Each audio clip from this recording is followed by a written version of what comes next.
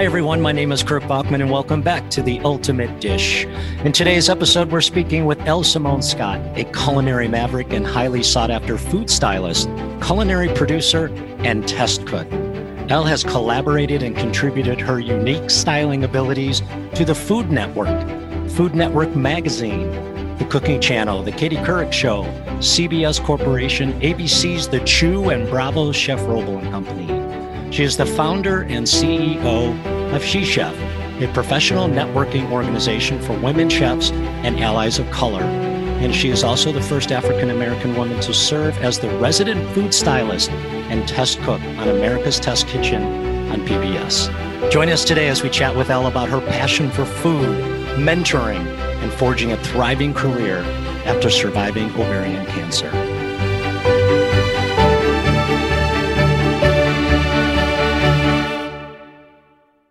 Chef Elle, welcome. Thank you so much for being with us this morning. How are you? I'm great. Thank you for having me. I'm very happy to be here. Absolutely. It looks sunny there. It looks sunny in Boston.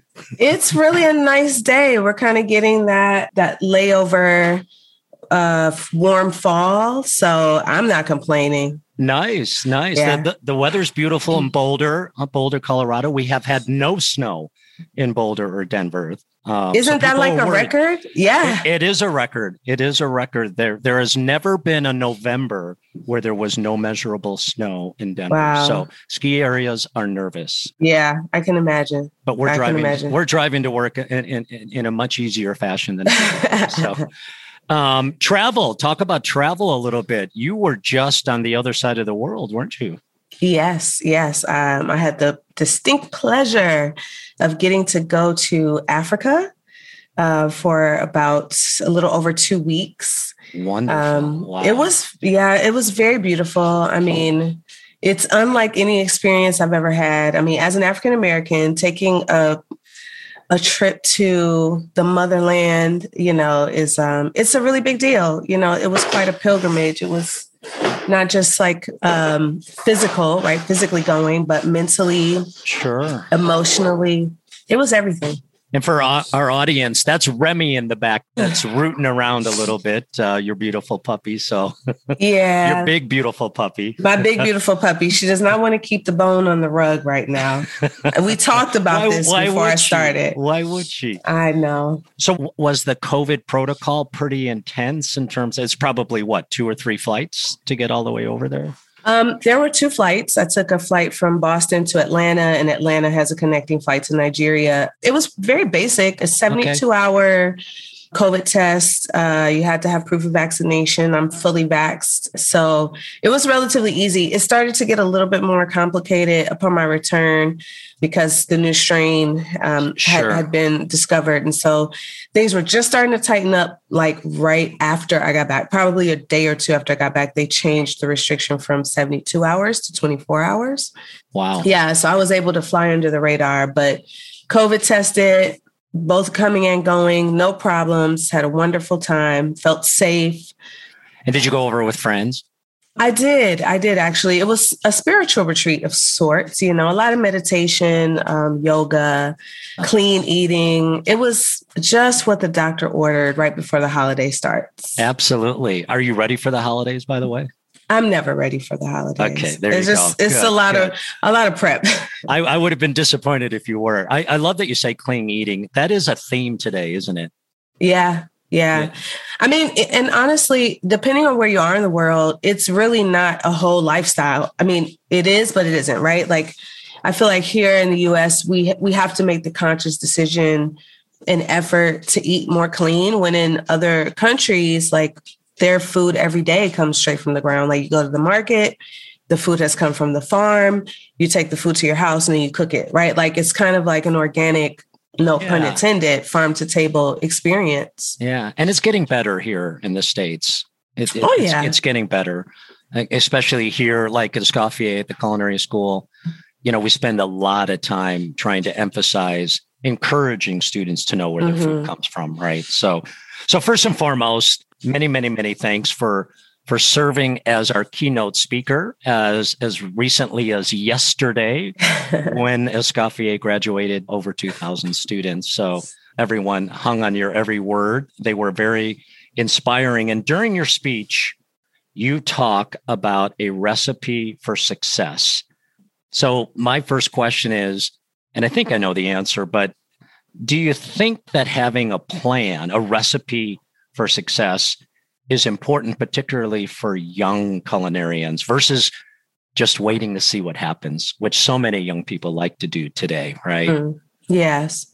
I think that having some idea of what you want to do with your future is helpful, right? I feel like you need to have it completely mapped out step by step, day by day? No, I think there's room, right, for having a guide for your goals and having experiences that happen organically, right? Like some of the best parts of my career were those times where I stumbled upon an opportunity and I just said yes, even if it wasn't directly related to what I thought my immediate plan, right? Plan. Okay. Okay. So that ability to pivot is important. Extremely important. Extremely important. And also just being willing to learn skills that you didn't expect to learn along the way, right? Like we learn a lot in school and a lot of it is applicable, right? But there are certain opportunities that just come around that you don't get in school, right? These life opportunities, and saying yes to those has been my key to success. And I definitely encourage young people, new graduates, older people, say yes to those new experiences. Yeah, serendipity is a beautiful thing, whether it's in a relationship or in a career, right? So isn't it? I love serendipitous moments. I live for them. I literally live for them. Absolutely. Yeah. So you mentioned career. Let's talk a little bit about yours. I was exhausted introducing you. There's a lot. So you're from Michigan, right? Yes. All right. So Michigan State or University of Michigan fan? Well, I'm Eastern Michigan University, so okay. Neither. Okay, so there you go. Yes, neither. Go Eagles. Yeah, there you go. There you go. How did you get started in cooking then? It was really born out of necessity. First, let me say, I've always enjoyed cooking, and I come from a family of excellent cooks. I'm not the best cook in the family. I say this all the time. I'm not the best cook in the family. I'm just the only one who pursued it professionally. But I've always enjoyed cooking with my family members. It's just something that we've always enjoyed doing together. We're a little competitive with it. So when the recession hit in the early 2000s, I was a social worker and the agency I was working for lost their funding.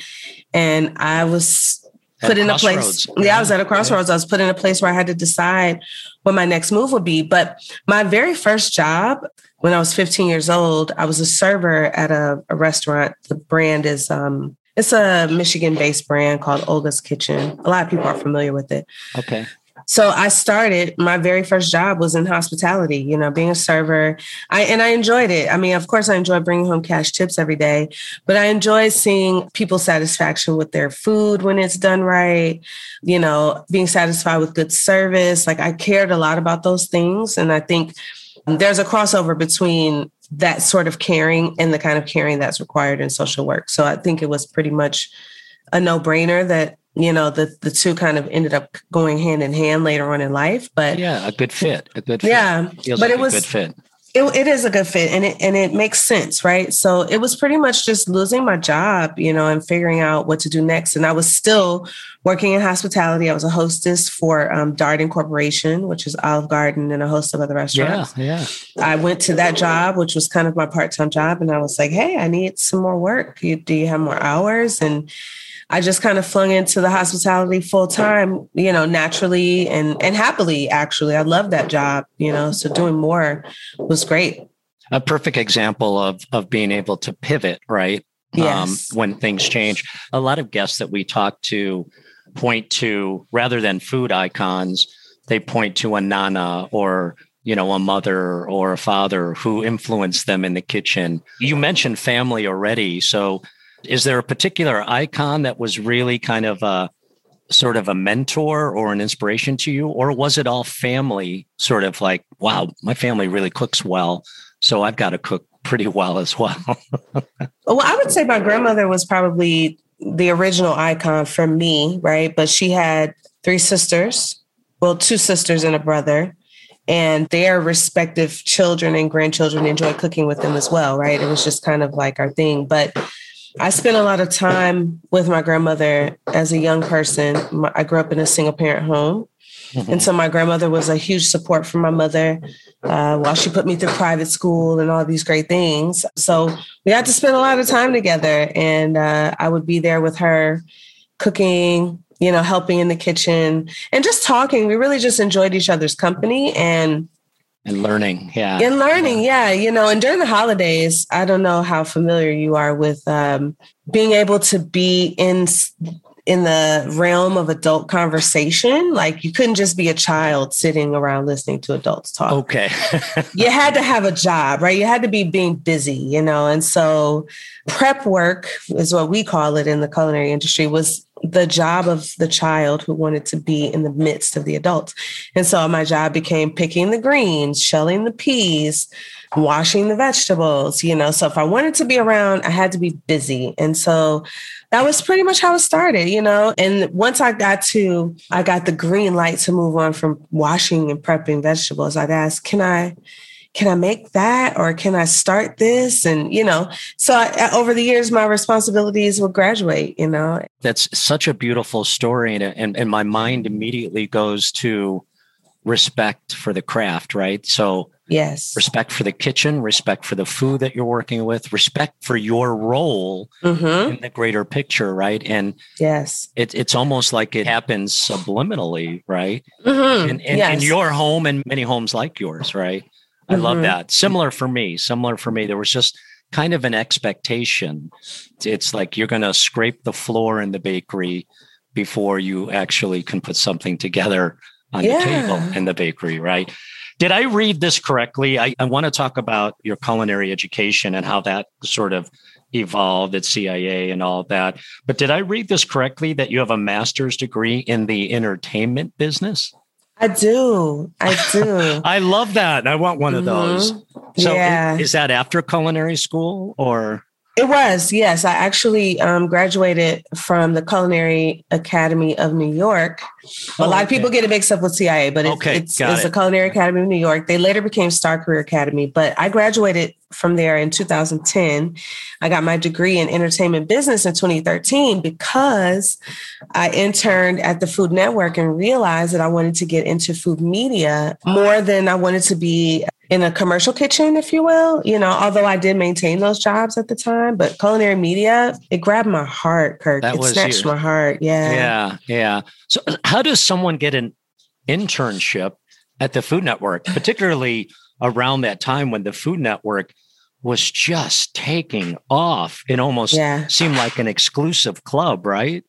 It was very much. I mean, as fate would have it, a former student had a relationship with an organization called the Black Culinary Alliance, the BCA. The founder of the BCA is Alex Askew. And Good friend of mine. Yeah. I love Alex. Yeah. Alex is great. Wow. And he formed a relationship with some executives at the Food Network and created this relationship between this very small trade school and the Food Network. It was serendipitous. Like it wasn't even an option when I enrolled, and I didn't care, but he formed that relationship. And I think I was the third person to intern at the Food Network from the Culinary Academy of New York. That's amazing. Yeah. I'm going to ping Alex today. It's been too long. I love it. I love it. Yeah. I'm going to embarrass you a little bit. So you're very sought after in this space, right? Food styling. I want to talk about that. Culinary TV producing, which I'm sure is a whole different sort of world, right? You've spent a lot of time behind the camera as well as in front of the camera as a host and on-air personality. Escoffier's got this beautiful relationship with America's Test Kitchen. And I love the walk-in, your podcast, right? Over the years, I can't recall how many times you went to the walk-in to have a conversation with an employee. That's just where you went, right? Yeah. First of all, you were hot, right? And sweating. Yes. And you needed a private place. Meet me in the walk-in, right? Meet me in the walk-in. Yeah. We're going to talk through it. And so I was listening to a few of the podcasts you've done, and one of my favorite is Kristen Kish, who was or is a graduate of a school in Chicago that I ran for a while, and great person, great chef, great speaker. She addressed our students as well.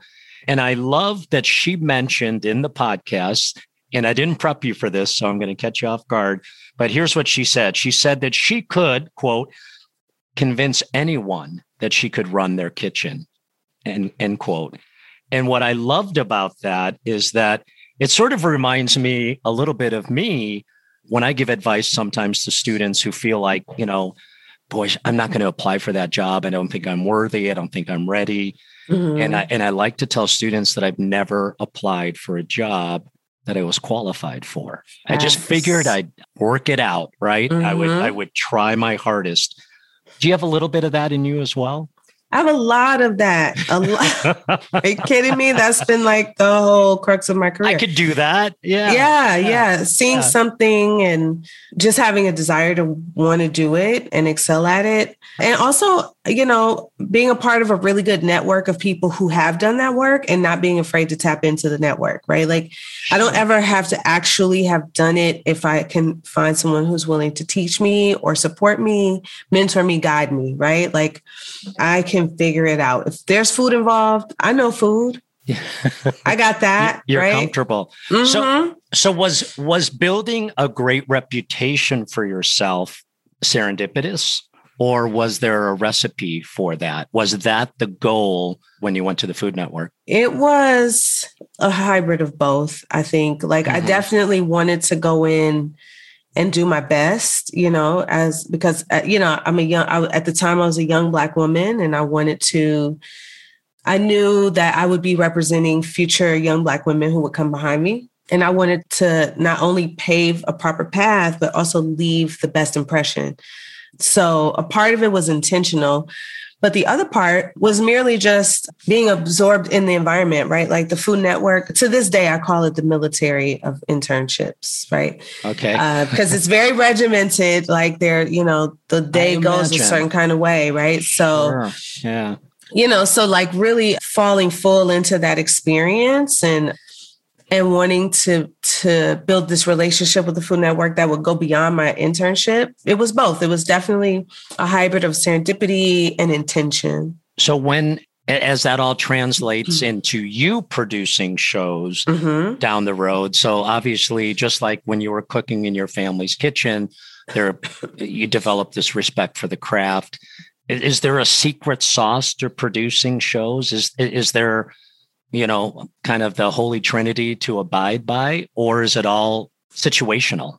That's a good question. It's really all situational. No two experiences in culinary media are alike, really, right? That's like even if you're working on the same show, right? Like, let's say you work on 2 seasons of Chopped, the contestants are different, the food is different, right? Like the format itself is the same. And I think to be a good culinary producer, you kind of have to find your formula, but essentially it requires like a lot of organizational skills, very strong leadership skills, right? Because you are running the show, and anything that goes well or wrong, it's definitely, it's on you, right? So you have to be firm in your convictions, like be willing to make a decision no matter how it turns out, right? Sure. Yeah. And do your best, as you mentioned. And do your best, yeah. Those 3 little words are very, very powerful. And to be honest, I have to do a better job of conveying that to our students who get frustrated when their brioche doesn't come through or their souffle falls, right? All we're really ever asking is just that you do your best, and everything else will fall in the line. I love those words. Speaking of doing your best, I think this whole concept of food styling is kind of a secret. Everyone thinks that they're a food stylist, right? Yeah. And until I actually met a food stylist who showed up in the kitchen with all this equipment and all these tools and these little ladders that, potatoes were going to be piped down so that they would stand up high at the back of the plate. And I'm like, wow. Is it that complicated? Is it that fascinating, I should say, to style food? It is both complicated and fascinating. I think one of the things that I like to make very clear about food styling is that it can be inclusive of plating food, but it is not the same, right? Okay. Like, I'm an excellent food stylist.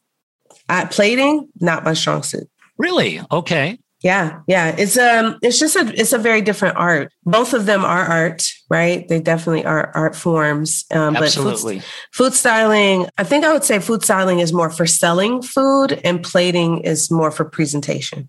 Does that make sense? It does. And the whole idea of plating food too is that while you're plating one, you're thinking of the 65 additional that you're going to be plating right after. Yes. And they all have to look the same and the vegetables have to be cooked through and so on and so forth, right? Would you say that food styling is often through the lens of the observer? Yeah. So you're almost having to think of what does this look like for my client and for my client's clients? Always. Yeah. Pressure. Seems stressful. If it's really not, we all have a little pressure to perform, our jobs well, right? Like that just exists. But if you go into every project being very clear about what your goals are, like what you're selling and to whom you're selling, it actually makes your job so much easier, Like if I know that this food that I'm styling is to appeal to 10-year-olds, completely different approach. Yeah, okay. It's a completely different approach, right? So just knowing your client, knowing who your client's client is, and being prepared, doing some research before you ever go on a shoot to make sure that you can actually deliver. I was speaking with someone a few months ago, and he's been in the food business and tech business and all of that. And we asked, what's your greatest advice for any entrepreneur? And his simple advice was, like your customer, like your client, try your hardest, just like with us, like your students, right? Yeah. They're the client. And that's half the battle, right? Don't get upset when somebody sends some food back, right? Just move on. Yeah. So let's get a little personal. I will too. You're a cancer survivor, ovarian cancer survivor. You're passionate about advocating for those who are enduring a similar path. And while a little bit different, I've mentioned to you that I'm a kidney transplant recipient.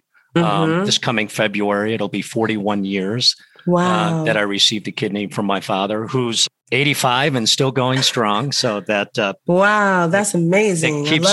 Keeps me excited. I just know that I changed my approach to living somewhat serendipitously, to use that beautiful word again. I was young. My mother made it real clear that there was going to be no special anything for me. I was going to work hard, and kidney transplant was successful, and off you go, right? So nobody's feeling sorry for anybody. Right. And it's been a good message to share with students and children about doing their best and trying hard and overcoming obstacles. Are you open to talking a little bit about that time in your life and how you like to give back and share your story with others around that? Absolutely. Yeah. I'm actually what one would consider medically like a chronic ovarian cancer survivor. So odds are I'll be, dealing with it to some degree for who knows how long.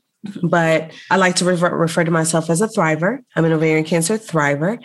I was diagnosed in my late 30s, almost immediately after getting hired at America's Test Kitchen, ironically enough. It was a very difficult intro to the experience because I was new to Boston. I didn't have any friends or family here. So my coworkers immediately stepped in. And they're my friends and family, to be honest. And, I went through treatments. I'm currently going through treatments. And it is challenging, like some days are great and I feel like I can, power through. And some days are extremely challenging. This morning was very challenging. I had a very emotional morning, feeling frustrated because I couldn't move as fast as I wanted to or do as much as I wanted to. But then there are days where I can do all the things, a few days after treatment, I can do all the things. I'm moving at a great pace. I'm feeling 100%. And, life is good. Life is good overall, but I think the one thing that ovarian cancer has taught me is that there's no day without challenges. right? They're not always physical, right? It's just... And you find a way to overcome. Yeah, you find a way. And if you don't, it's okay.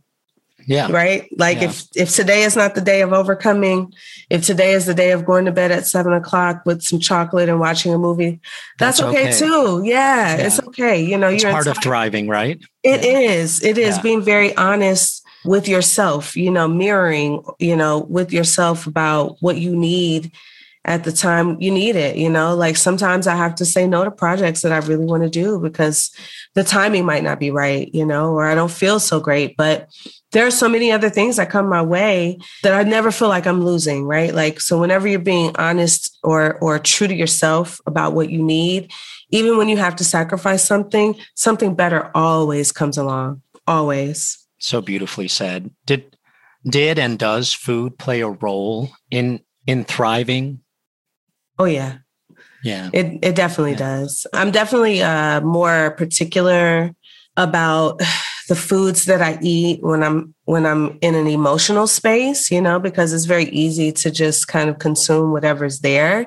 When I'm feeling my most vulnerable is when I try to eat the healthiest, right? Because I'm sure that it will, you know, it will make me, it won't be a decision that I regret afterwards, you know. I try to save all my junk food eating for when I feel spectacular.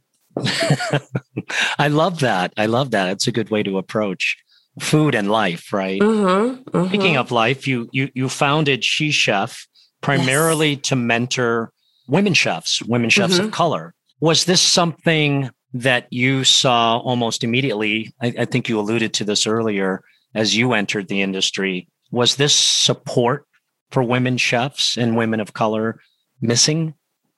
Yeah, it definitely was missing or scant at best, but it really came about because after I finished my interim of interning at the Food Network, it was each of our responsibility to groom the next person who would come behind us. Oh, that was a formal sort of process? Yeah, it was kind of like, who do you think, you know, from your peers, you know, like who is exemplary, good attendance and this and that.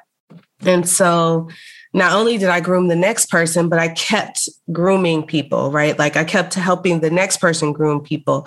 It kind of just became a thing. But I did notice once I got out into the workforce that although I went to school with a lot of Black and brown people, I wasn't seeing that represented in certain kitchens. You know, I worked in a lot of high-end kitchens in New York City, and I don't think that really dawned on me until later in the game, but I worked in some really high-end kitchens and I didn't see a lot of Black and brown people, especially in leadership positions, right? So it just kind of got me interested in as to why I wasn't seeing that. And so I went back to my school and started working with the career services department to find out what students were doing after graduation, basically tracking, you know, like seeing why they weren't still in the field, if they were not, and if they were, what were some of the challenges that they were facing.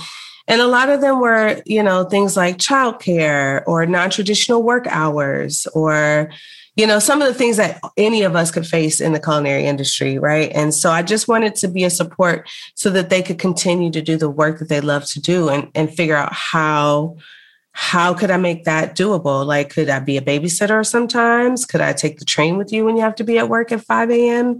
in the middle of the scary Manhattan nights? You know, What could we do to be a support? And that's really how SheChef came about. There was no intention to actually become an organization. It was really just my desire to see people doing the work that they loved. Walking and not the having walk. To Just love that. Yeah. What advice, Chef, would you give to other women of color or women in our industry who are trying to, maybe they're you 20 years ago, they're trying to break into this industry in one way or another? What's some of the most simple advice that you could offer? Don't take no for an answer. That's good advice for me too. Yeah, I never take. I mean, anyone will tell you I never take no for an answer. No for me means maybe later. It means come back in 6 months. It means anything but no. I never take no for an answer. And I think it's been that resilience, that persistence, that has really gotten me far. You know, like I keep trying. You really can't knock me down. I think that's why I'm a cancer thriver. Cause like you can't, you can't knock me down easy. It takes a lot. You don't take no for an answer. No. I love that. Well, we've come to the end of our time. You're an absolutely beautiful person. I just love chatting with you. Such great advice. The name of our podcast is The Ultimate Dish. And so this is my favorite part of the chat because we get to ask the chef, what is the ultimate dish? Wow. Okay. The ultimate dish is it's family style, right? It's one that you can share with the people that you love. The ultimate dish is a dish that you can learn something about someone from by tasting and talking. Oh, I like that perspective. Yeah. The ultimate dish is a dish that leads to the next dish, right? Like when you get up from the table, you're already making plans to get together for that same experience another time in the future. And it's not because you're still hungry. No, it's because you're motivated for the next. I love that. Yes. I love that. No one has said that. I love that. Chef, thank you so much for joining us today. I really, really appreciate it. And hi to Remy. Remy was beautifully behaved. She's asleep right now. There you go. I do that to people. Yeah, I put people to sleep. So thank you again. We appreciate your time so much. Thank you for having me. All the best of luck. Thank you. Thank you for listening to the Ultimate Dish podcast brought to you by Auguste Escoffier School of Culinary Arts. Visit escoffier.edu/podcast, where you'll find any of the materials mentioned during the podcast, including notes, links, and other resources. You can also browse other episodes and subscribe.